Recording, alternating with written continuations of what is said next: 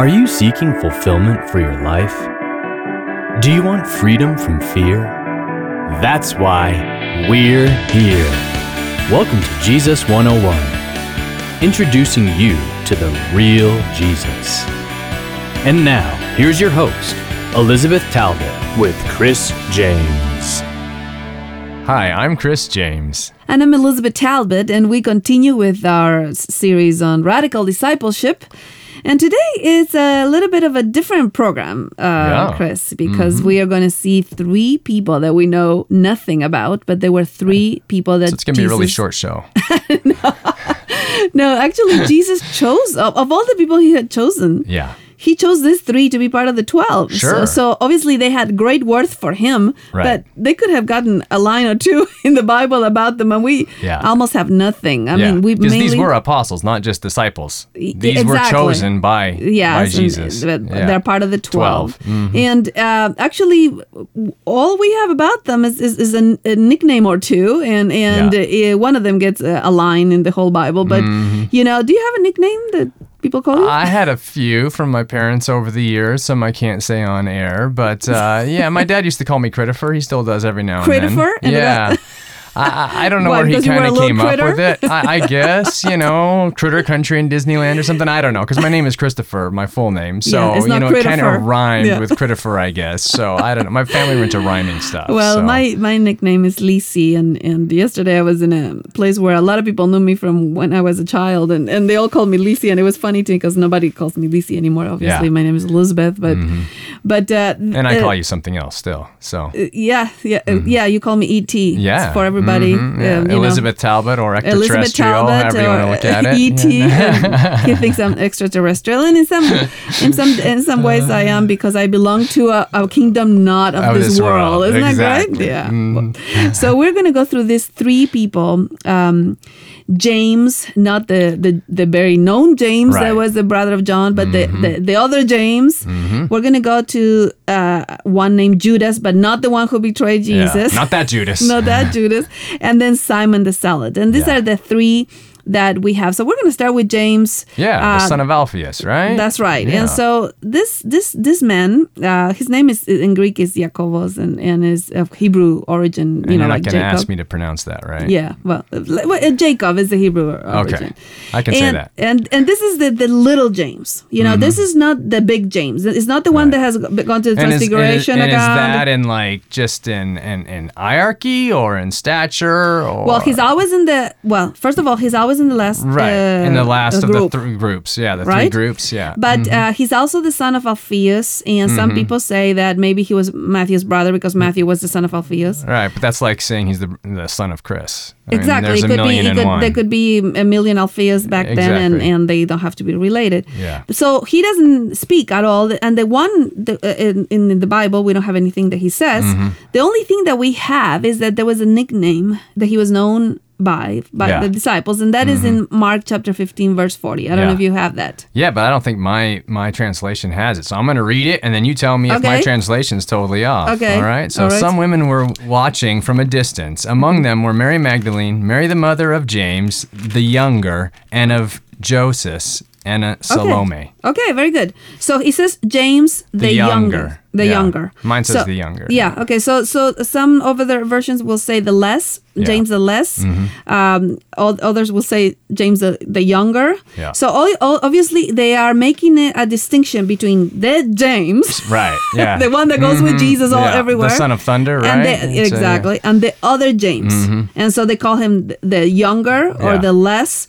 It's like calling a Mikey. So let's say we have two mics, and one is younger or shorter, and we call him Mikey. Yeah, all right? Usually younger, yeah. Yeah. So here the Greek word is mikros, which is small, right? Yeah. Small. Yeah, like we say micro in English for small, English, like actually, microbiology and a microscope. We get that word from the Greek mikros, and that's the word there in that James the mikros. Yeah. Okay, and it's very interesting because.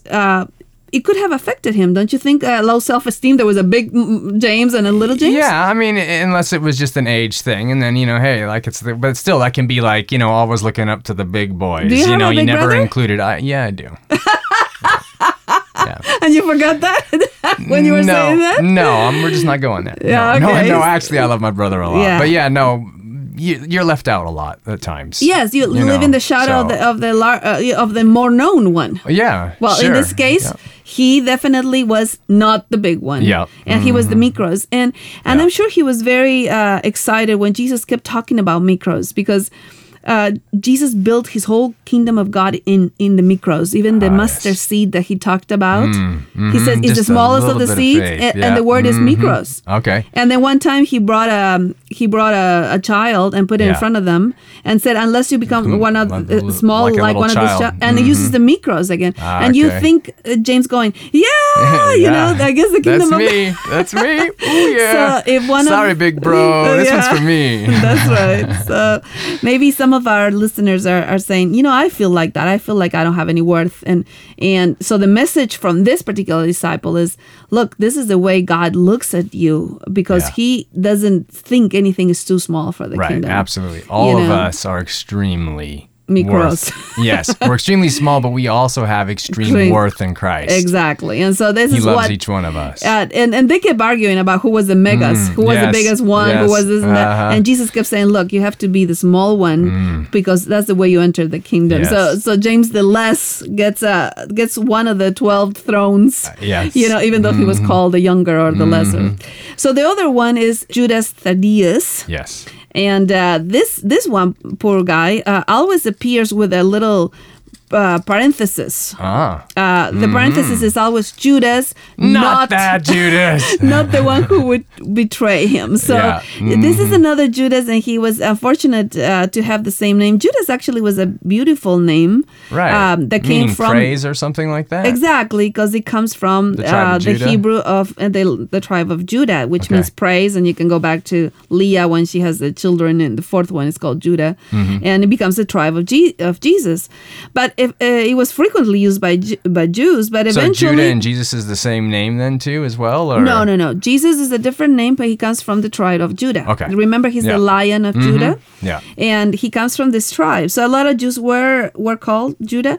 But after Judas betrayed Jesus, I don't think anybody else now is called Judas, because nobody wants to name the name Judas. And this other poor guy had the same name. So always when he appears in the different places in John, it says... Not that Judas. Yeah. So it's almost like he wore a sign, you know, all the time saying, hi, what is your name? Oh, my name is Peter. My name is this and that. And my name is Judas, but not that Judas.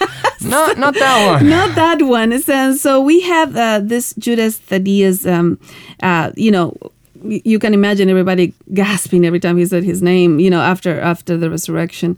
But he has actually a line here, and he asks a question. Maybe because he spent so much time of his life trying to say, I'm not that one, and trying to legitimize who he was, that when Jesus said something on John 14:22, he actually asked a question. And I don't know if you have that with you. In John 14:22, then Judas, not Judas Iscariot, brackets. Actually, why don't you read 21 so that to see what Jesus said. All right, verse 21, Jesus is speaking. Let me find the top of 21. Whoever has my commands, obeys them, he is the one who loves me. He who loves me will be loved by my Father, and I too will love him and show myself to him. So he says, I will show myself to him.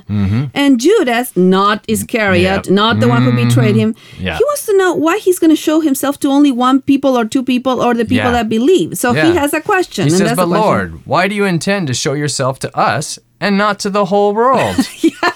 And the word world is cosmos. And he goes, why don't you show yourself to everybody? You know, instead of just only to the ones who believe. Because, you know, he's been legitimizing his own name all his life. Yes. And he's like, okay, why don't you show? And Jesus obviously will answer talking about love. And if anyone loves me, he will know me, you know.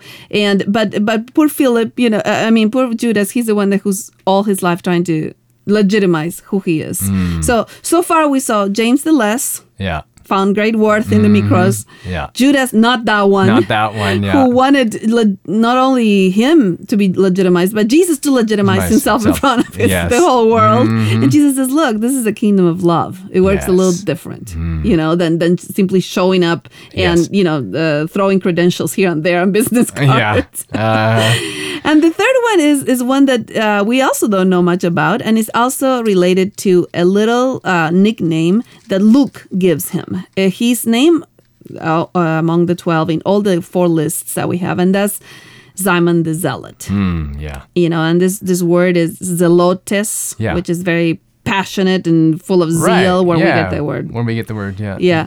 But Luke is the one that in Luke 6:15, and also in the second volume of Luke, Acts 1:13, calls him the Zelotes. Do you know anything about the Zealots? Have you heard anything about them? Well, yeah. I mean, there's, stuff that we've, heard, I've heard growing up, and, there's also some stuff on TV that is usually incorrect, so there's all kinds of stuff that you hear, but, historically, I had heard that they were like a sect of the Jews that were very like sort of like extremists, almost you could call them like terrorists of the day, because they were so zealous for what the Jews stood for and against the law the Romans, and against the Romans and stuff, that they would actually go and kill people with a knife that didn't believe what they believed, right? As a matter of fact, there were a little group that were even more like that, called the Zikari. And they had the little daggers, and in the crowds they would just kill people, Right. But, and they were against publicans and sinners and stuff like that too, not just the Romans, or was it just the Romans? No, this is more of a political, patriotic Jews. Okay. This was not so much ritualistic things like the Pharisees or whatever. These were more like war against the Romans, and they were patriotic Jews that wanted, to be independent. Be free. Yeah, exactly. Sure. So, but we don't know if this Simon was part of those zealots or simply zealous, because the same word is used of Paul in Galatians 1:14 when it says that he was very zealous. And he definitely was going to persecute Christians and all of that. Exactly. His zeal was a little bit misguided at that time too. His zeal was theological, like the one that you were asking, and but Jesus calls this man that nobody else would have called, and calls him to a life of purpose. And sometimes you laugh about how many different type of people were in the 12 disciples, because a zealot, if he was part of that group, would have wanted to kill the tax collector that had betrayed the Jews and would have tried to kill Matthew. You know what I mean? Yeah. So you have such interesting group that Jesus calls from different.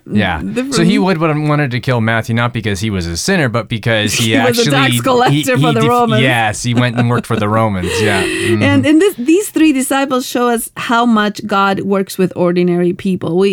These are chosen out of hundreds of people to be the disciples of Jesus. And we have one is called the less, the other one is called not that one. The other one is called the zealous one. And the reversal of values in light of the cross gives worth to each person. Absolutely. No matter who they are, who they have been, what their nickname is. Jesus says, look, you follow me and you'll have a life of purpose with me. God always turns what is our worst feature and turns it into our best. So he turns our zeal, which is, misguided, into zeal that's passion for him. Yeah, and for his love. Mike Tucker, who has done many television programs with me and radio programs, always talks about this homeless man that found a lottery ticket. And his life changed in one day, and became a millionaire. And we are all that homeless person, that when we meet Christ and we understand our worth in the light of his grace, our life changes no matter what we have struggled with. Maybe we were in the shadow of somebody when we were growing up, or maybe, people thought of different of us. You won the lottery in theologically when you understand your worth in the light of the cross. Yes. We are all important for God, and he is an extraordinary master. And we're ordinary people who have learned extraordinary grace. Thank you for joining us today on Jesus 101. For more insights and resources, connect with us at Jesus101.tv. That's Jesus101.tv. Like us on Facebook at facebook.com/Jesus101 Institute and follow us on Twitter at Jesus101 Media. Until next time, live free.